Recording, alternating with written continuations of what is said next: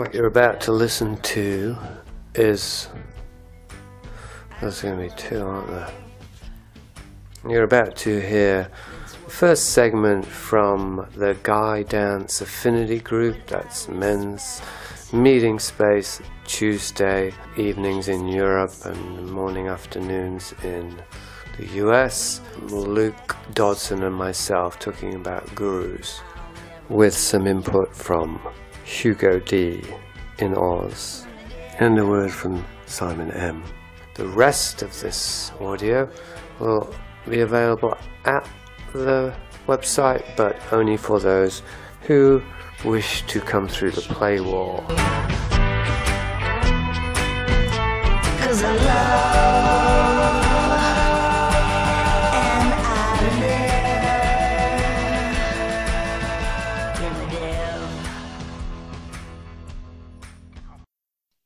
I still don't. Obviously, I don't think anyone knows quite what to make of Dave Oshana. It's kind of the point, really. But it's really fascinating for me coming from the Muji background, because I was involved with. It's an interesting parallel with you and John de Ruyter, whatever his name is.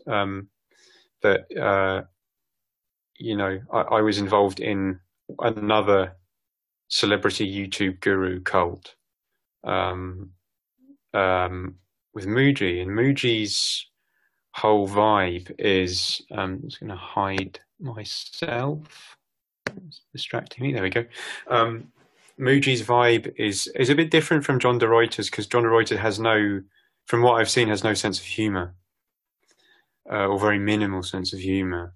Whereas Muji has a great sense of humor. And so there is that interesting parallel with Dave, and they're both Londoners. Or, well, Muji's Jamaican, but he's spent a lot of his life in Brixton. So he has that kind of streetwise Londoner sense of humor. But it's very different. It is a very different feeling, because one of the things I noticed was that looking at Muji's face and just staring at his face would create this kind of vortex. And I would often find myself, like, everything else would sort of not quite disappear, but it would become much more blur of this vortex. Where Dave Oshana seems to do the opposite. Dave Oshana seems to, like, disperse the energy around him. It's like, no, this is just me. This is the thing that's talking now. And then the real work, like you've said before in your blog, is kind of going on under the counter. And it's really interesting, yeah. Well, that's interesting feedback. It ended very abruptly, so I thought maybe there was more coming. Right. I mean, that's quite a lot to pick up. I mean, because you went to the free event, I'm thinking that was it quite a different experience, this one, than the last experience, or was it a continuation? It was. Yeah, the free event was like, it was sort of idle curiosity. It was like, all right, check this out. It was quite nice. Wasn't immediately grabbed. I didn't notice any sort of difference of mood particularly. But with this one, I did kind of notice a change. Something. It cheered me up. That's all I can say. It just cheered me up. It made me feel happier, calmer, more relaxed. I noticed that I've had a bit of eczema on my hand, sort of flaky skin, which flares up when I get stressed, and that seems to be subsiding, maybe partly because of the meeting on Sunday. Could be. Other things, yeah, I feel just, sort of more relaxed and at ease, really, which is a general, I think it is a process that was going on already, but it was maybe itself encouraged me to check out the Dave event, and actually make the step to doing it. And also something else I noticed was, the focus on natural living, being in nature, being away from electrical products and things like that is something that I've not seen a lot of kind of contemporary YouTube spiritual personalities really talking about, presumably because it kind of doesn't gel with their whole modus operandi, which is spreading their videos through the internet and stuff. So that was something I thought was also a welcome difference too. So yeah. What did prompt you to sign up this Sunday, if you know? A few different things. The sort of general state I'm in at the moment, I felt it's worth a go to, it's like, well, 30 euros isn't too much money to take a punt on something that might assist my general state of well-being. It's been obviously quite a strange time with the lockdown and lots of things going on. And also, I have to be honest, also being in I'm in a different house at the moment. And I think that sense of freedom I felt in my family house where I was, for a few months. I didn't feel so comfortable to make the step to attending another Dave event, partly because I was like, I don't want them to think I'm joining a cult or whatever, because they've already been through that. So it was this kind of embarrassment, to be perfectly honest. And it's like, well, I'm here, I'm in family property, but I'm not in the main family house, so I'm kind of away from my family. And I thought, well, as I'm here now that I've done that, I feel much more comfortable wherever I am to attend one of these things. As I've seen, it just doesn't feel like the cult vibe that I get from Muji, from John de Ruyter, from any of these other, sort of worst, even like Bentinium and Massara, whatever his name is, Teal Swan and that lot. It's just not, it doesn't have that kind of vibe. It feels much more grounded, very down to earth. I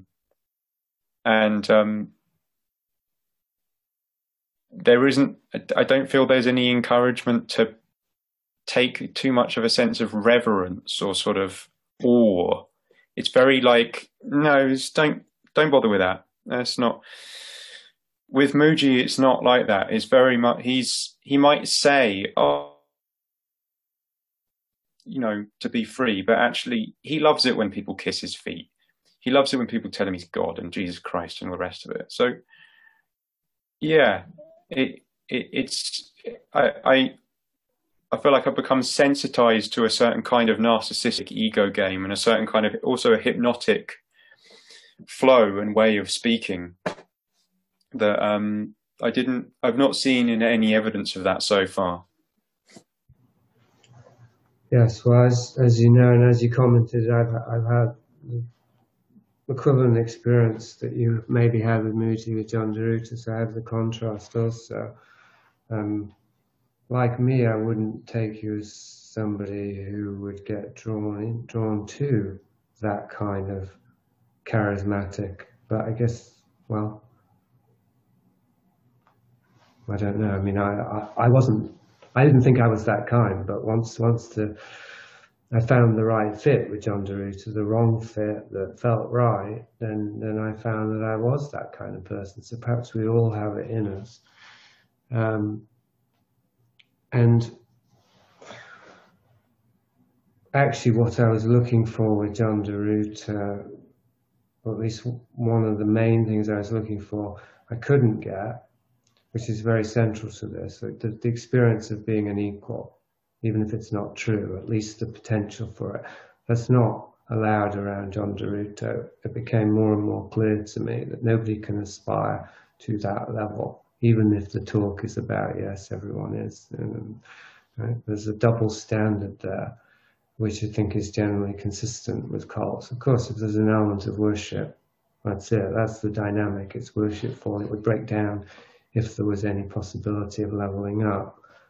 Never mind if it actually happened, but even if it's possible, that neutralizes the spell of worship, I think. And so at a conscious level, I really wasn't there to worship John Deruto, and I was attempting to level up. And very central to that, when you read Dark Oasis, was wanting to collaborate with him, and it just, I just blocked the whole way. Like he didn't allow anyone, he didn't allow me to get that close. I shouldn't say anyone, because he has an inner circle. But and then my experience with Dave from the start was the opposite. Right from when I first met him, it had a collaborative feeling to it. He read Matrix Warrior in a couple of days and was recommending it to bookshops and this, that, and the other. It was just this feeling right away of being met in that way. And of course, it's continued. Just the possibility of collaboration. And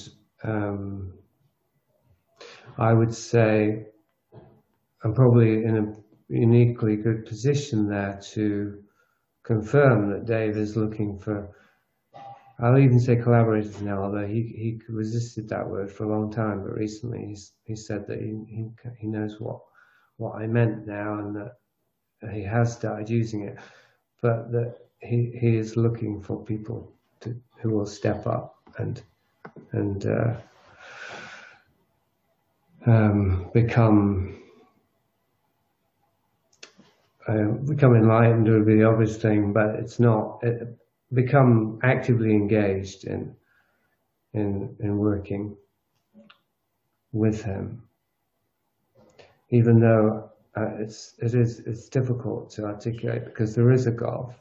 This is the funny thing about Dave, because he doesn't really have anything guru-like about him, except these two little things, that he's saying he's enlightened and he is a spiritual teacher, right? So a spiritual teacher who says he's enlightened equals guru, right? There isn't really, in the cultural context, there isn't really any way to avoid that association.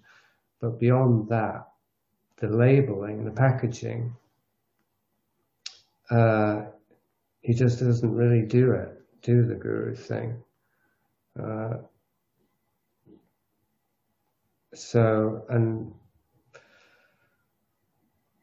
I mean, one of the ways I experience it, I think, is, and maybe this is what Luke was saying in terms of what you picked up energetically or intuitively, that he's batting away the mosquitoes of our projections, I think, which is what I observed that John Deruto did not do. He gobbled them all up and got fat on them.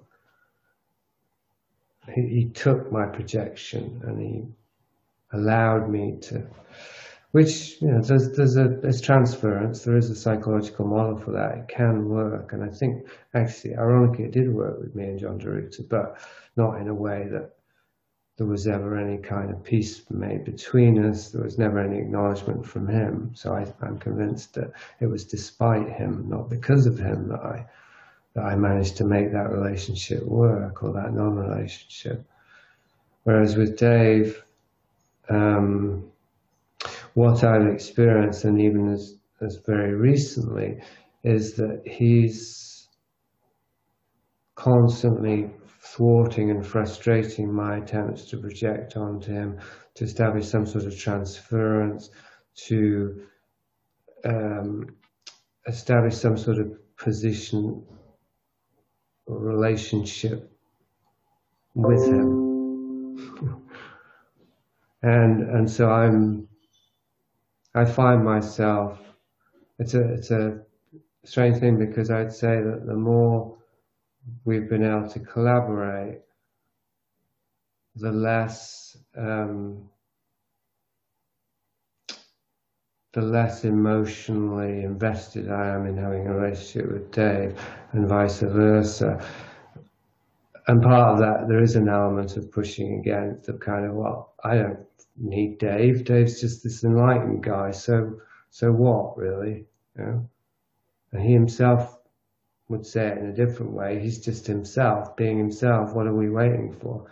You can be yourself. He's even said you don't have to wait to enlighten to at least start living whatever portion of the life force and awareness we do have access to. That seems to be a more important gauge, you know, what we do with the awareness we have, as opposed to how much awareness we have.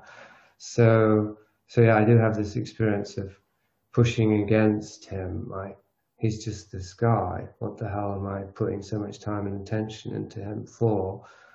And that seems to create space, and then that's free of these projections and these attachments. And then, at least in this latest iteration, I've noticed, once I've created that space, then it gets filled with something new. You could say the honey in the honeycomb, and then I come back to, oh, I love Dave. He's an amazing person. He's really the closest to a real fully embodied human being I've ever known. Why on earth wouldn't I want to sing his praises in a way that's collaborative and not worshipful?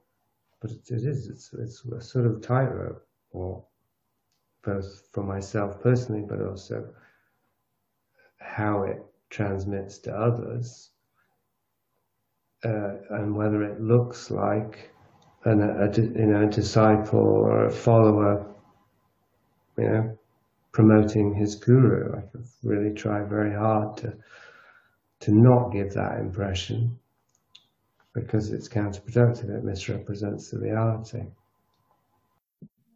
Yeah, the collaborative thing that you mentioned is also something that I find really interesting about Dave, is because, for example, like as you found with John de Ruyter, you know, someone like Muji, simply put, would never have anything to do with a writer like you, Jason.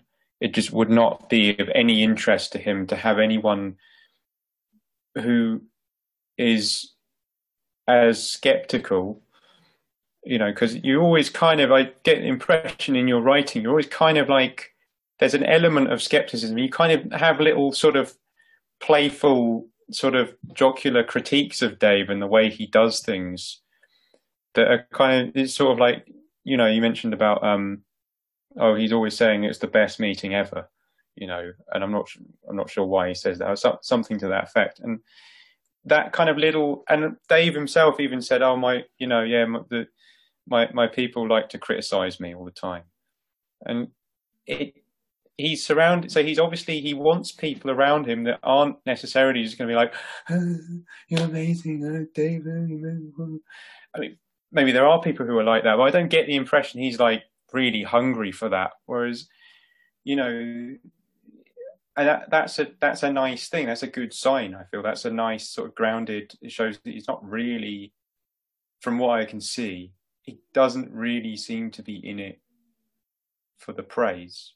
Maybe he gets something out of the praise. He's a human. We all do, but it's not really like the primary thing. Whereas, you know, I mean, with I acknowledge it, as you say, that one wouldn't necessarily think that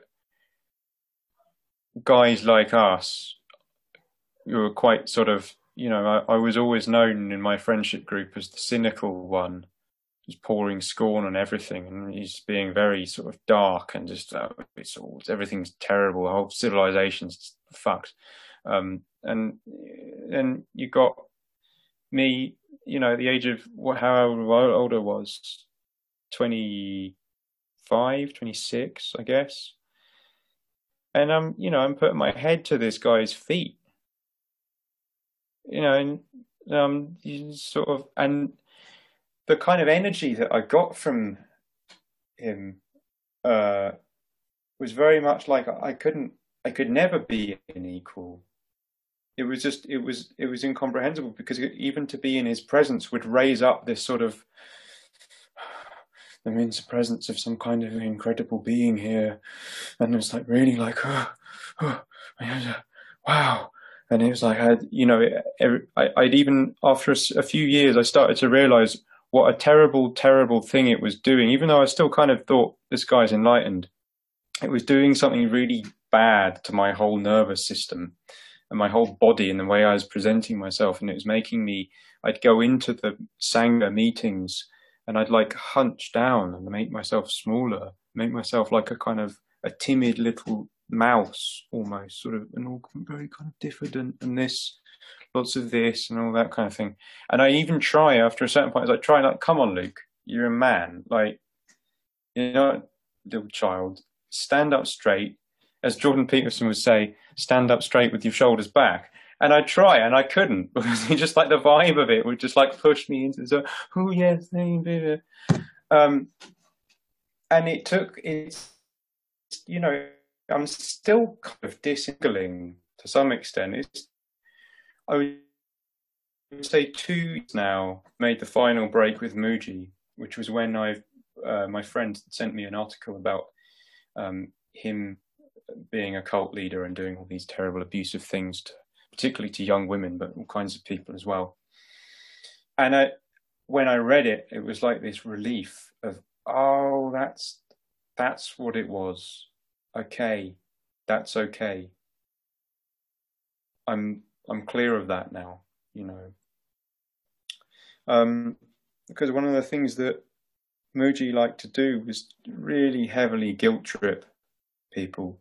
And he started doing it particularly after a certain point. He really started to lay a trip on people for not getting it and not being devoted enough, you know, and it would really sort of like almost imply that the people around him were the reason for his ill health, which is, you know, the fact that Muji's been quite seriously obese and diabetic for, you know, over a decade at least, is that obviously isn't the reason for his ill health. It's because he's absorbing the energy of the, you know, the karmic energy. He probably is to some extent as well, but he clearly isn't actually physically capable of holding that. And it's not even doing anyone else any good, because he's also kind of staging this sort of group theatre. I don't want to talk about too much about Muji because it's not really why we're here. But anyway, he was kind of staging this sort of group theatre about his own sort of need for a family, really. Like you were saying in 16 Maps of Hell, you know, like the whole idea of the superhero team, the team of mutants, as being this need for this family. And then, interestingly enough, it's that need to create this family that ends up creating these situations that also wrenches people from their families, you know. And even in the case of the kind of transhumanist ideology that you know we often speak about, actually is trying to create a society in which families, normal wholesome families, are actually destroyed. Well, it is interesting to me. Hopefully it's interesting to others. And the parallels between Muji and John Derusi, which I think I've been aware of dimly, because I certainly know of Muji, but I can't picture him offhand. So he's come up on my radar. But the way that you described, well, the last thing you said, the guilting, that was something that I found out about John Derusi more by interviewing people, and I hadn't fully become conscious of it myself until I was talking to people, and they talked to people who tried to leave, and the burden, the pressure of guilt that was put on them by the followers, but then also even by John sometimes. Like he tells somebody that if they were to leave, it would break every bone in their soul. Some things like that kind, really, pretty dark stuff that, you know, it would just be here and there kind of thing. If you wouldn't necessarily become aware of it, because it was just incepted here and there with phrases and whatnot. So the guilting, but also what Luke was describing now with the submissive position, that was something that it took Dave's eyes for me to see fully, because there was a video of me talking to John Deruta, which in Bristol, which I thought was at the time was an amazing encounter with God. That's how I saw John Deruta, and this is the other thing as well. I was terrified of John Deruta. I was so in awe of him that the ordinary social anxiety that I used to have back then, which was a lot more than what I have now, was magnified to the nth degree, like meeting Clint Eastwood or something, so where there's so much pressure on the identity to not fuck it up, to not come off like an ass. We all know that just on an ordinary level, but if you project onto the guru this idea that others are projecting that they are like God in human form, the equivalent of, it can become absolutely terrifying for the false identity that's going to be utterly exposed by contact with this being, and every word and every gesture you make will determine the fate of your soul, kind of feeling around him. So yeah, so I was really afraid of him without fully recognizing how unhealthy that was, or without recognizing it at all. And in the video, it was taken in Bristol, I'm talking to him on the mic, and as I say, I remember that as this really positive encounter. He told me I was awakened, and he told me all these things that I wanted to hear. So I thought it was, a big breakthrough for me, that I was really leveling up, and John was seeing me as I was, this awakened warrior. But when you look at the video, and again, I didn't until Dave saw it and commented on it, I'm this frightened little bunny rabbit, my eyes wide, and John, I'm here today to ask you this, and the hushed tones, and so absurdly reverent, and that's how everyone is around John, and so I didn't really think much about imitating that until, and even when I saw myself, I didn't register, but and then when Dave saw it and mentioned it, and then I saw it through his eyes, and then I saw that as the kind of person that I never wanted to become, I was turning into. It was so strange, so ironic. I would have despised the person that I'd become like a year earlier, but I thought that I was, in the presence of the divine, and showing the appropriate degree of humility and awe.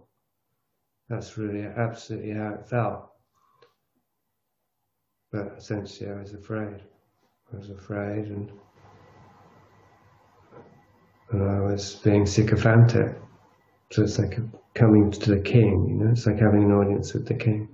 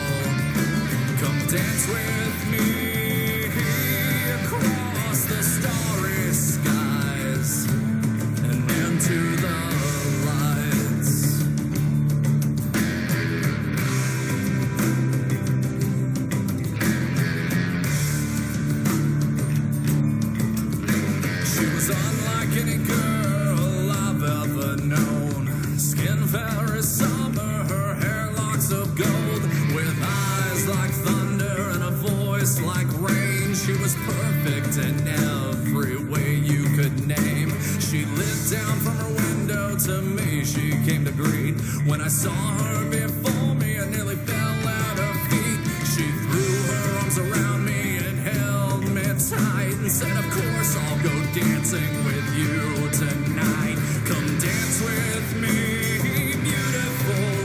It's on you I've come to call. And I'll put on my finest shirt, and you'll be the belle of the ball. Come dance with me across the starry skies and into the lights. I've wanted the night, I've weathered the storm, I've heard the birds sing, a stranger's mantle I've worn. I've heard your laughter calling to me, sounding a promise that one day I'll be free.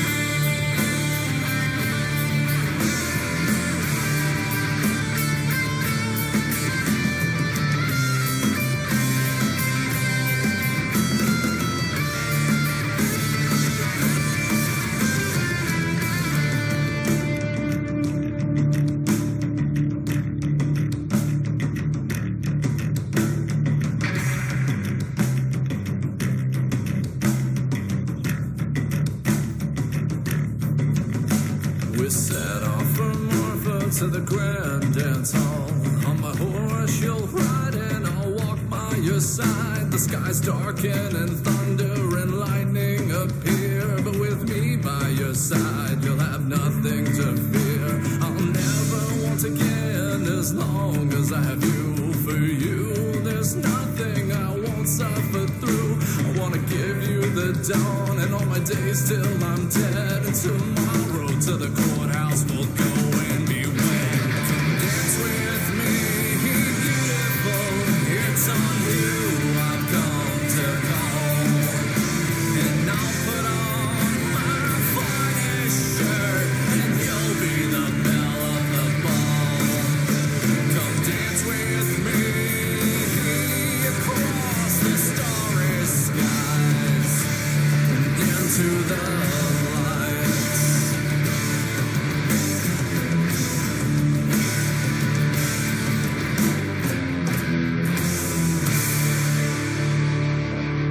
Martin mentioned it was like an illuminated manuscript, and sort of just I'm just a little bit baffled. Don't quite understand, because I wasn't at the event, obviously. I was just wondering, those that were, what was it that was sort of a bit more special this time round? Yeah, there wasn't a great deal of intellectual content. He was talking about very simple things, but they were so fundamental. I was going to say profound, but that doesn't seem right either. They were just so fundamental. How to be in the world, how to interact with human beings, how to be in your own body, how to be in nature, or why to be in nature. How to access goodness, how to magnify or increase goodness. And it seemed to me, as I was listening, I became more aware, he was providing information, almost like formulas. It's almost like he was giving formulas, but if you wrote them down, because my initial thought was, I should listen to the replay and really take notes, and so I could reproduce this illuminated text. But I didn't. I felt I wouldn't want to do that by the end, and I wrote what I wrote, which was just, okay, I've imbibed this, now I'll exude what I can exude. That is my equivalent experience of what he's talking about. He was sharing, transmitting, conveying how he is in the world, what works for him. I would say that this pertains to who's present and how attentive we are.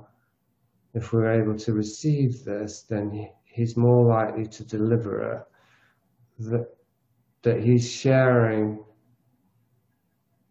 I want to say secrets, but it's not the word. They're not secrets.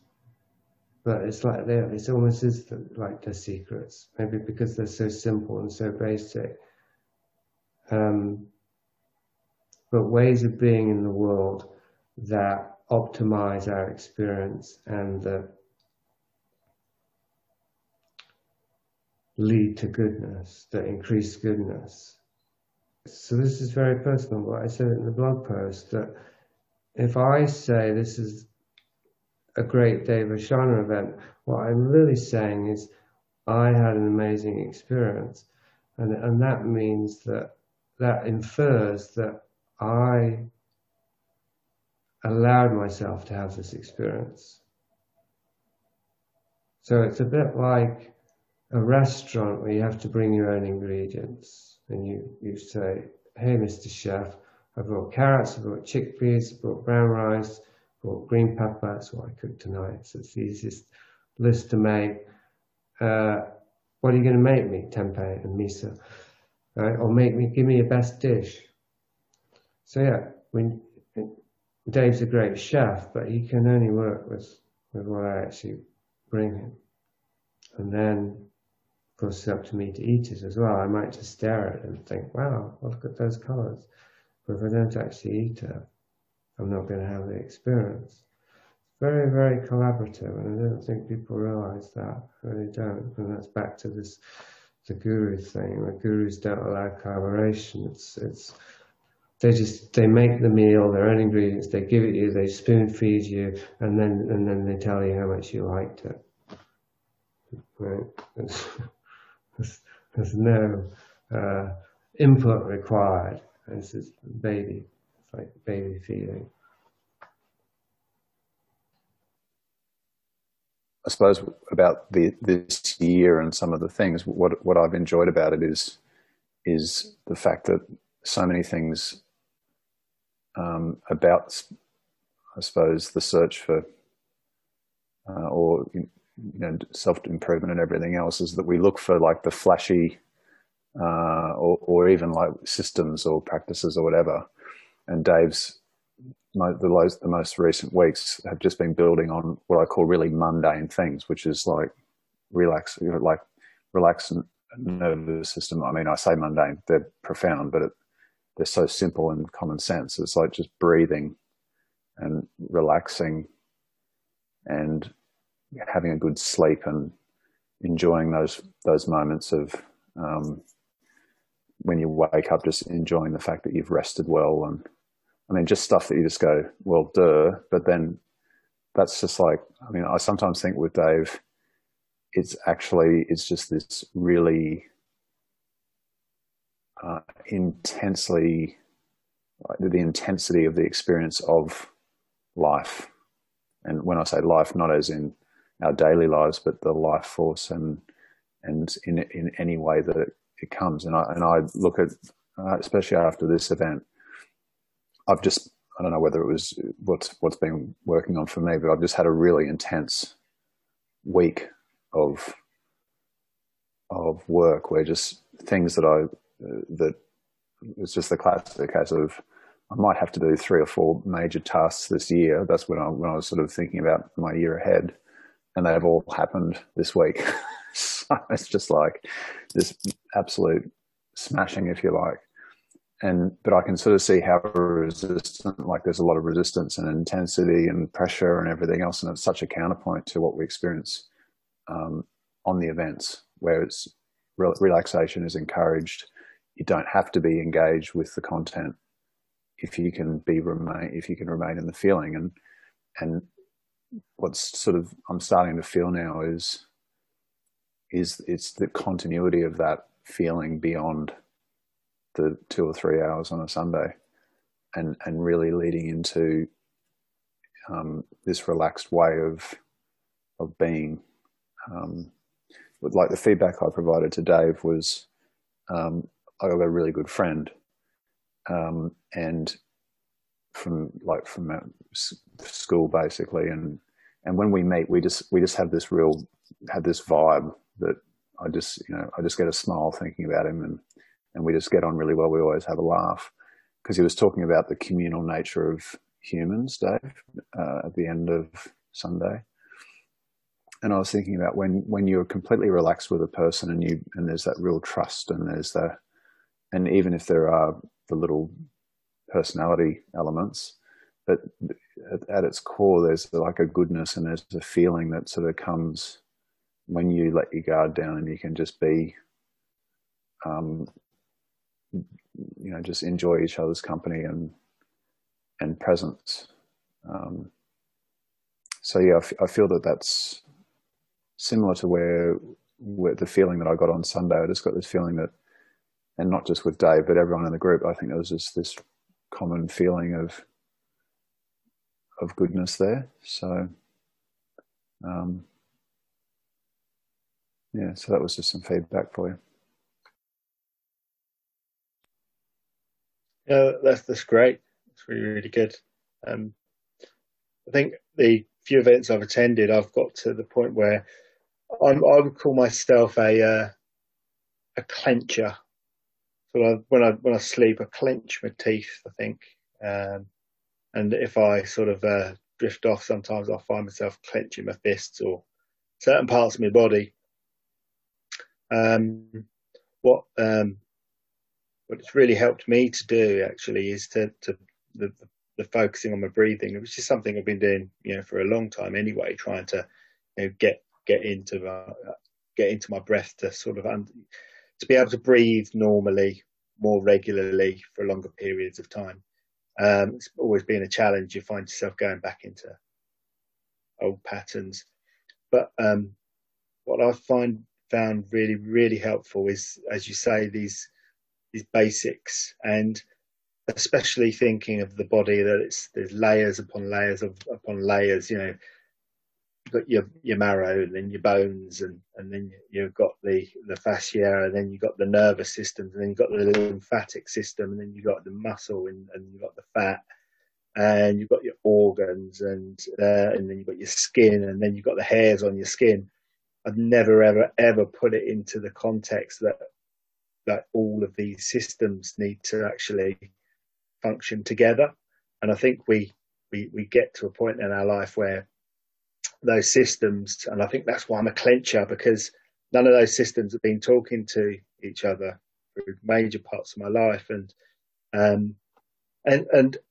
just in the matter of like this year, and the few events that I've attended, it's a massive impact. I mean, I can stop and think, and I'm not clenching my teeth.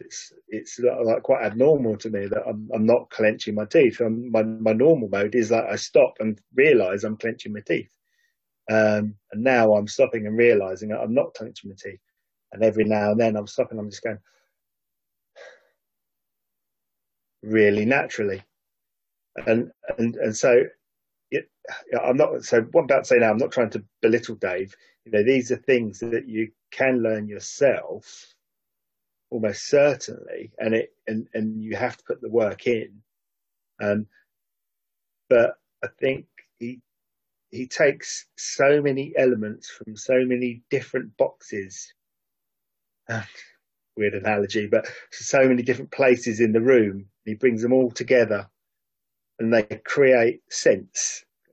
From disparate places, all these different ideas. That's why I was expressing so many different things, like there's the body, there's the breathing, there's the intuitive nature, and some of the things you've said, it's the letting down the barriers so people don't feel judged by each other as a group. All of these different kind of things, and really sort of, and then the cooking thing, it's just bringing it all together into a pot, which makes sense, and that's what I've been getting out of it. And so I'm still really careful to go down the Enlightenment road, because I can't speak for Dave. I don't know how he feels, and I can only know how I feel. And obviously, I don't even think I know what enlightenment could be, if it did exist, or if it does exist. I think a more immature me thinks of glowing lights and and soft glows and warmth and expansiveness. But in reality, it's I think it's a person who's really able to tune in to what it's like to be in the womb, or what it's like to be wherever you are before you come into the womb, or what it's like to grow up in a perfect world where you are able to use every function of the body that's there to be able to use, like knowing how to use the machinery properly, being taught how to use the machinery and being taught well and practicing it. And it's something nobody, to be able to get to that point, from being whole and then broken, is probably the most difficult thing. So I think that's what I'm learning, that enlightenment is. It's learning how to use the machine in the environment that it was meant to be used in. Yeah, it's interesting with the whole concept of enlightenment, because I do think that if Dave didn't refer to himself as enlightened or refer to the Enlightenment transmission, I might have taken a quicker time to get onto him, because it was one of the things, like, I remember reading about Dave, first time a few years ago on Jason's blog, and I think that's interesting. And it's like, oh, this guy claims to be enlightened. So kind of like, I was on a Muji trip as well, so I was like,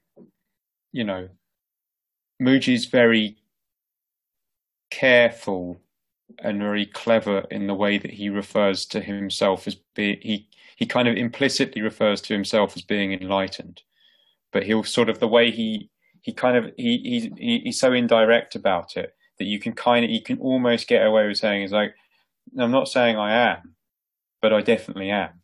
Whereas Dave just comes out with it, it's like, I became enlightened in 2000. I just, what?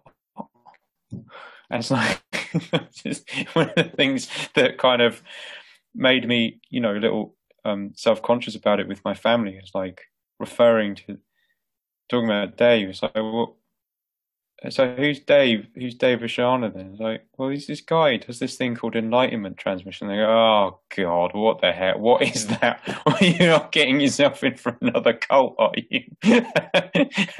But the way I could kind of see it, and it's just the way I interpret it, and make it rationalizes for me. Dave referring to himself as enlightened has an element of almost this sort of weird joke that he's trying to put up this screen of, okay, enlightenment transmission, that's what it is. But it's not what you think, that it's not what it sounds like. It's nothing like what it sounds like. It's sort of, again, it's like what you were saying, Jason, about kind of batting off these projections, but by using a term like enlightened, like why does he refer to himself as an enlightened teacher? I suppose, well, it's probably the quickest shorthand for him to describe whatever his experience is that seems to be manifesting in different people in different ways. Something's happening around him, and that's why we're here. Something seems to be happening around him, and we're all sort of here talking about it. But it's still just like it's still kind of makes me laugh, like the sort of the irony and the humor of it, of Dave being the kind of guy he is,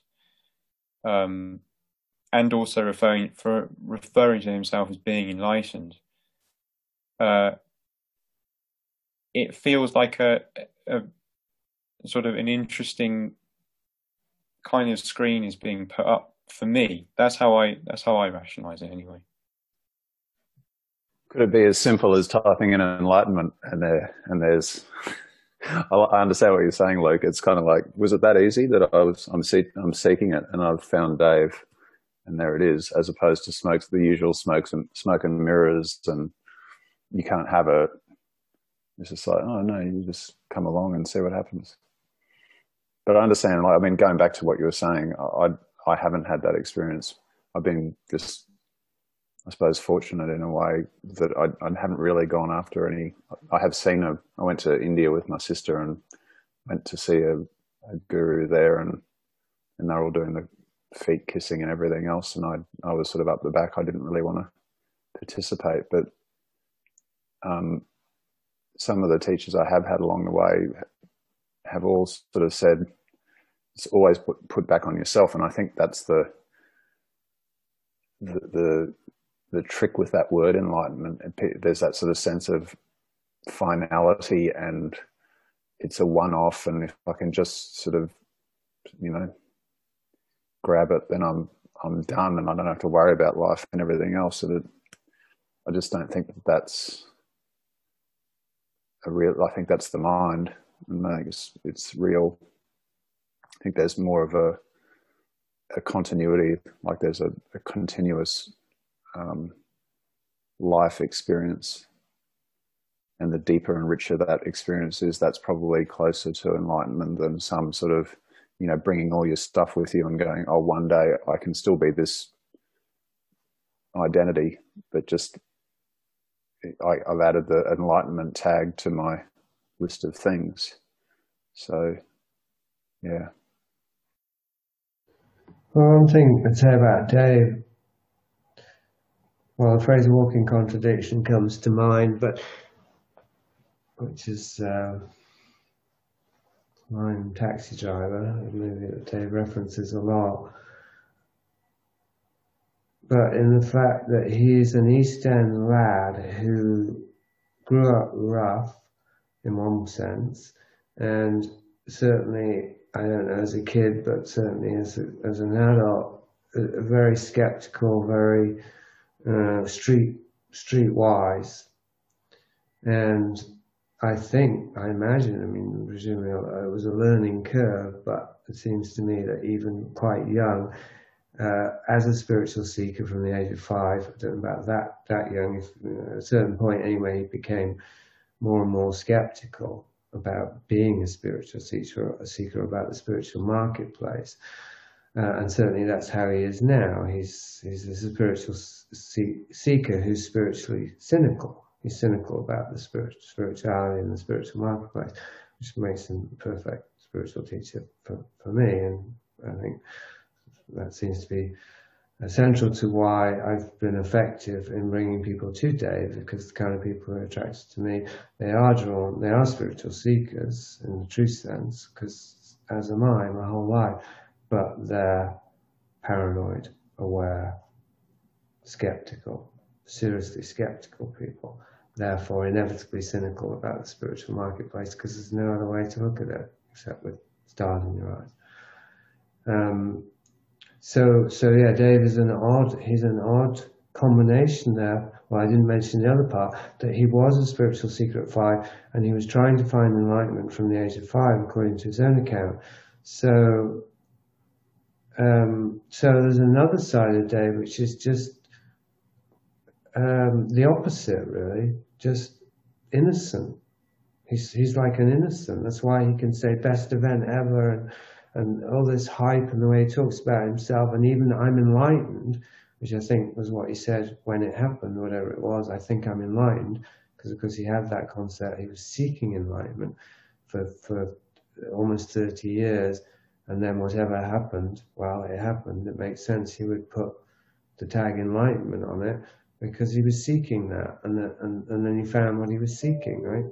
So in a certain sense, although he's spiritually aware and skeptical, so yeah, there must be some strategy in him using enlightenment as well, and awareness of how he could make it work for himself. There's also simply, well, that was what he thought it was when it happened. I thought, oh my God, I'm enlightened, and it's just all very simple to him. I think that's my impression. Like, yeah, from the age of 5, this East End boy who somehow gets the idea into his head that enlightenment's what he's after, and dedicates his life to finding it, and then he finds it, and it's the most wonderful thing, and it's enlightenment's the right word for it. Just because something's been co-opted and corrupted doesn't mean that it's,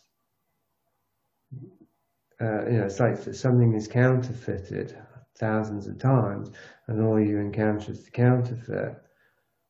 It's easy to assume that there's no real thing, it's all counterfeit.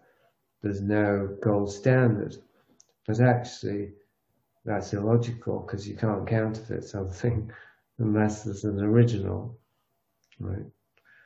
So Dave's an original, I would say, and although he's spiritually or socially savvy, I don't think he's quite politically savvy. I think he's becoming more so.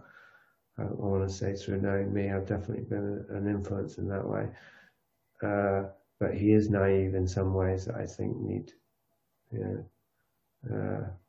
whatever, it's kind of aren't helpful. He is socially savvy,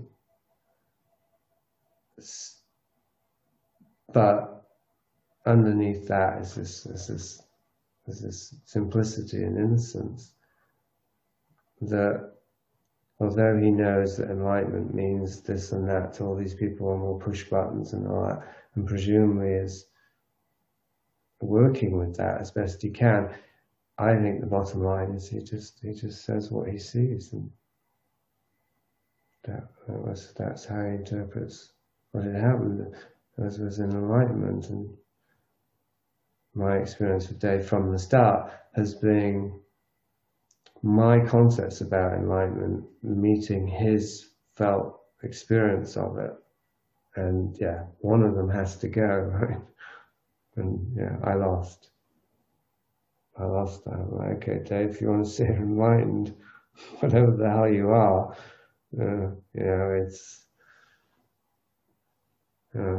it's very different from my concepts about enlightenment, but it's more awe-inspiring, actually, in the end. I mean, now that I've known him as long as I've known him, it's more daunting than even my idea was. Well, you don't even want to hear my idea, really. It's easy to guess. It was something much less human and much less ordinary.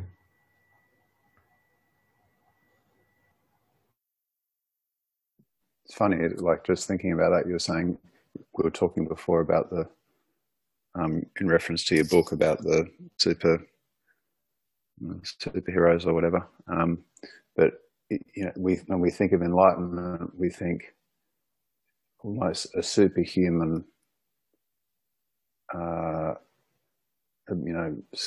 whatever, superhuman abilities or whatever. And I'm thinking of a different way of expressing this word, but with Dave, it seems there's a real focus on the natural, and I'm going to say supernatural, even though that's not, I don't mean it as in supernatural in the way that culture would dictate it, but it's like a heightened state of natural, like extreme naturalness. And that's sort of where this year I feel has really gone.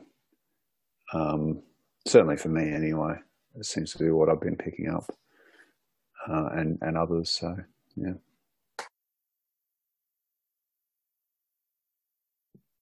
This kind of naivety that you were talking about, Jason.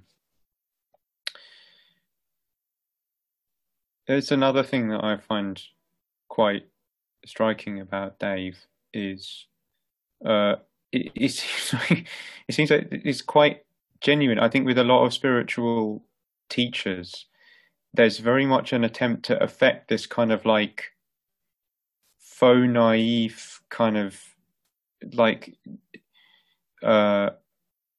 sort of simple wisdom. Certainly I found this with Muji, of like he really sort of the way he uses sort of facial gestures and everything and language. He's Jamaican, so he'd kind of I think, deliberately play up a little bit his sort of colloquial, Jamaican way of speaking, of sort of, using vernacular grammar, using non-standard grammar, and even though he could express himself to an astonishing degree of precision and eloquence, he's very, very, very well-spoken guy, but he would, he would, I think, play up to particularly his predominantly white audience's sort of sense of, the what is in movie tropes, been referred to as the magical Negro. He really played up to that, of the sort of the wise but very simple, kind of uneducated but really, sort of possessed of this kind of divine wisdom. Dave just genuinely seems like he's just kind of, he really does sort of, he just loses his train of thought quite regularly. It's kind of where was I going at? Hang on. He just it's quite a natural thing.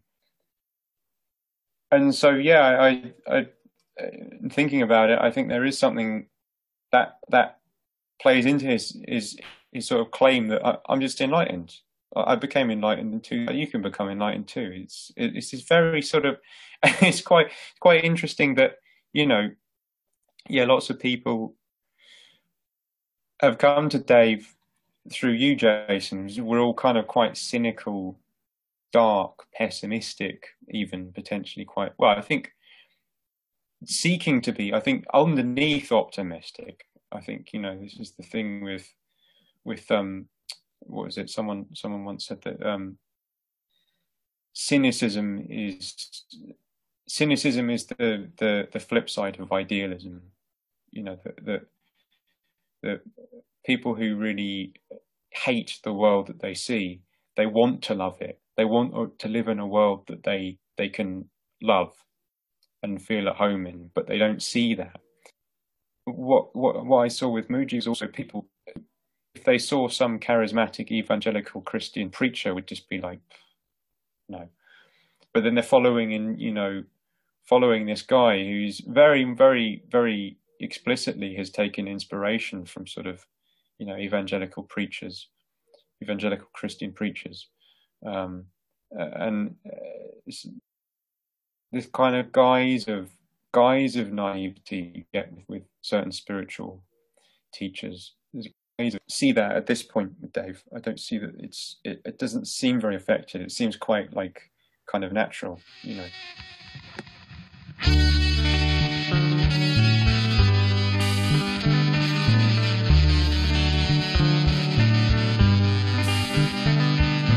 Time slips by, you think it's yours to sell and buy. Chase. All right, that's all you get of this public podcast for the non-players who haven't shown the willing and the impetus or the gumption to cross the paywall by the playwall. Freudian fucking slip. Right, that's all you get unless you want to come through the playwall. Over the playwall, we're talking about good and bad science and relaxed letting happen of awakening versus the super ego driven DMT boosted self-traumatizing kind. Next week's podcast will be on the other side of the playwall for all to hear, and it's me talking to Dan Mitchell of Luminosity about why he freaking hates the word enlightenment so much and why everything's a cult. So why worry about joining a cult? That's my point of view. It was a terrific conversation I had with Dan. I strongly encourage you to check it out, and I don't ever say that. So there you go. History keeps revolving.